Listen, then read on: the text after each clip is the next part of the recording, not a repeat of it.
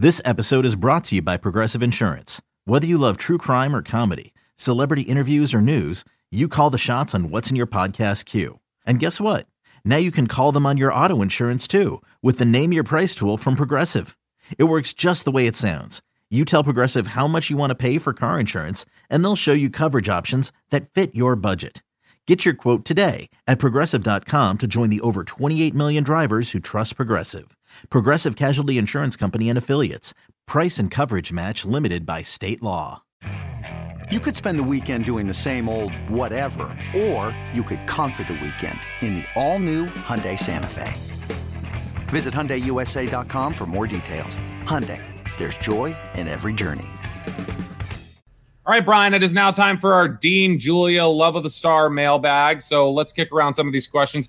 First one here from David Richardson. How did Damone Clark fare on Sunday night? I didn't notice him that much. Defense was very, very dominant on Sunday night. Yeah. I thought one of the areas one of the players who could have been better was Damone Clark. I thought so too. The penalty early in the game might have affected him. Remember, he got the unnecessary roughing penalty. The one thing about Damone Clark is he's going to run sideline to sideline. He's going to play downhill.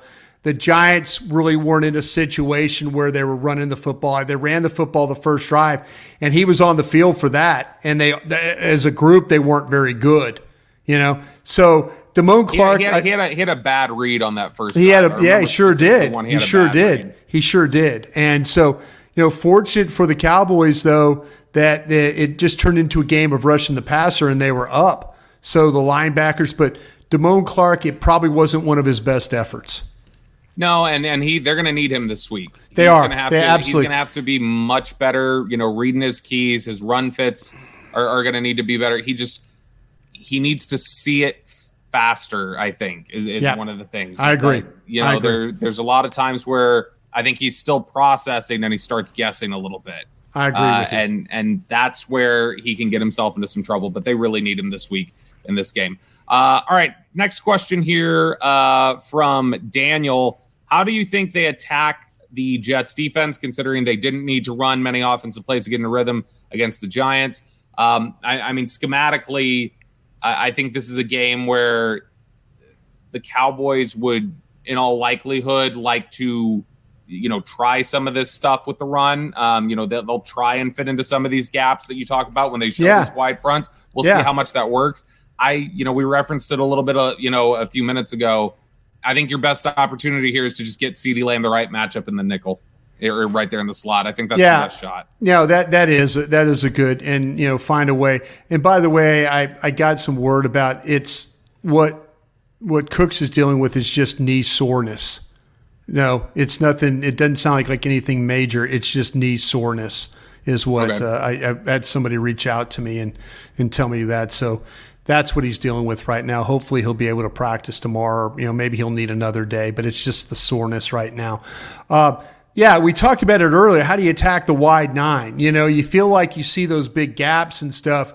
If you secure down linemen, and it's a little bit harder to do because when you do get shoulder to shoulder or hip to hip, and you try and you're moving, these linemen are already wide. So all of a sudden you're moving guys, but then the linebackers running through, you don't get off in time. Sometimes this wide alignment, you just have to almost single block and push the guy out or push the guy down inside and then get up on the second level, because you know, when defenses are a little bit tighter with their splits, then you're able to kind of get hip to hip and then push that down lineman into the linebacker.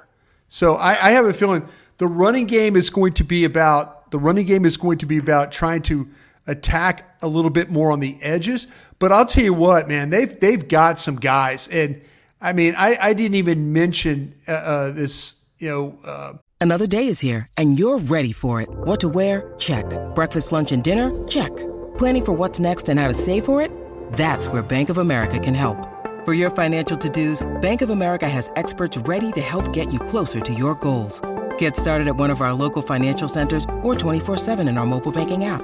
Find a location near you at bankofamerica.com/talktous. What would you like the power to do? Mobile banking requires downloading the app and is only available for select devices. Message and data rates may apply. Bank of America N.A., member FDIC. our kid from Florida State that they drafted. Jermaine Johnson. Jermaine Johnson is playing right now for Carl Lawson. Carl Lawson's probably going to play in this game. He had a back issue, but they didn't want to expose him to short week, 2-game short week. So they picked this Dallas game. I have a feeling you're going to see Carl Lawson had 7 sacks last, but with Jermaine Jones, this is going to be a situation. Jermaine Johnson, right? I'm sorry. Jermaine Johnson. Yep. Yeah, Jermaine Johnson. Sorry, I said Jermaine Jones. Jermaine Johnson. This is where he played, and he's got some of those traits like what you see with Tank. Hand down, stand up, run at him, hard to get the edge, got length to him, will extend tackles for loss. He's a guy that can definitely play, but, get you to have to play behind the line of scrimmage. Keep the outside shoulder free. So, yeah, they've got some guys that it's kind of hard to run the ball at, but I think you're going to have to. Unless you want to sit there and play, okay, we're going to block four-man rush all day and then try and take our chances dealing with some corners and safeties that actually know how to cover on the back end. Yeah. No, I think that's dead on. Next question here from Mills.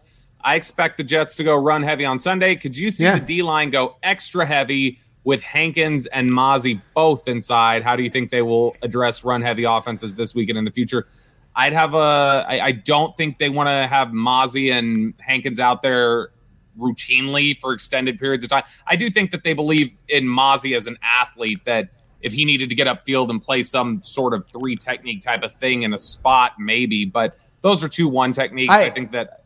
Yeah, I'm not taking Osa off the field. I'm sorry. No, Osa, especially after he had a career. Yes, game. If you want to play, and Hankins did a good job of getting up the field too, but disruptive Osa, disruptive beating a Tomlinson block and getting in the backfield and, before the ball's handed. Listen, big inside guys, teams can get around playing against big inside guys. How do you do that? You run the ball to the edge, toss, crack, sweep, zone play, stuff like that. Having big inside guys doesn't necessarily give you the blueprint to stopping the run consistently, especially if somebody – what are teams when they play Vita Vea and people like that? They don't run the ball at Vita Vea. They play the edges is what they do. They double a guy and then they'll play the edge. So I'm not taking Osa off the field because I need him attacking that shoulder and getting in the backfield and being disrupted that way. And Hankins, I told you, Hankins played well the other day. Hankins is showing like he's got a lot more agility, maybe lost some weight along the way here, but he looks more fit and able to sustain and make plays and not get tired and get wore down. But I don't think necessarily having 2 big 1 techniques is controlling the running game. Because teams will figure out how to get the ball to the outside. And look, I'll say this. We talked about Hankins. We talked about Osa. We gave those guys a lot of praise on Monday. I will say, Brian, I don't know how you felt. Going back and watching it, I did think Mazi played better than I was expecting. Yep. I thought that he was okay. Yep. And he's already had a Tristan Hill for me, for anybody who's having a panic about that. Yep. All right, Brian, last question here, and it's just kind of a fun one. It's from Ron. And Ron says, okay, it's kind of silly, but is there any chance we might see Micah run the ball once or twice this year? That would be a blast. Micah, who was a stud running back in high school and has routinely argued to get a couple snaps on offense. Would you think we might eventually get that, a snap or 2 for Micah? Or is that just, nope, that asset's too important, we're not exposing him? I don't. We're sitting there having discussions of how to get Deuce Vaughn more opportunities, right? Every once in a while. So I don't think so. You're out on it. You don't. No, I'd love to see it. But I also don't want to see Micah get tackled and take an unnecessary shot in the shoulder, or get one in the ribs, or have to deal with. Let him return a kick, God, Brian. Jeez, Bobby, shut up. Shut up. That's a perfect way to end this one. Yeah. Thank you for joining us here on the Love the Star. We will have one more episode for you this week. We'll have picks and hopefully a good handle on who will be active and inactive for this one against the Jets. For Brian Broaddus, I am Bobby Belt. We will talk to you guys again next time.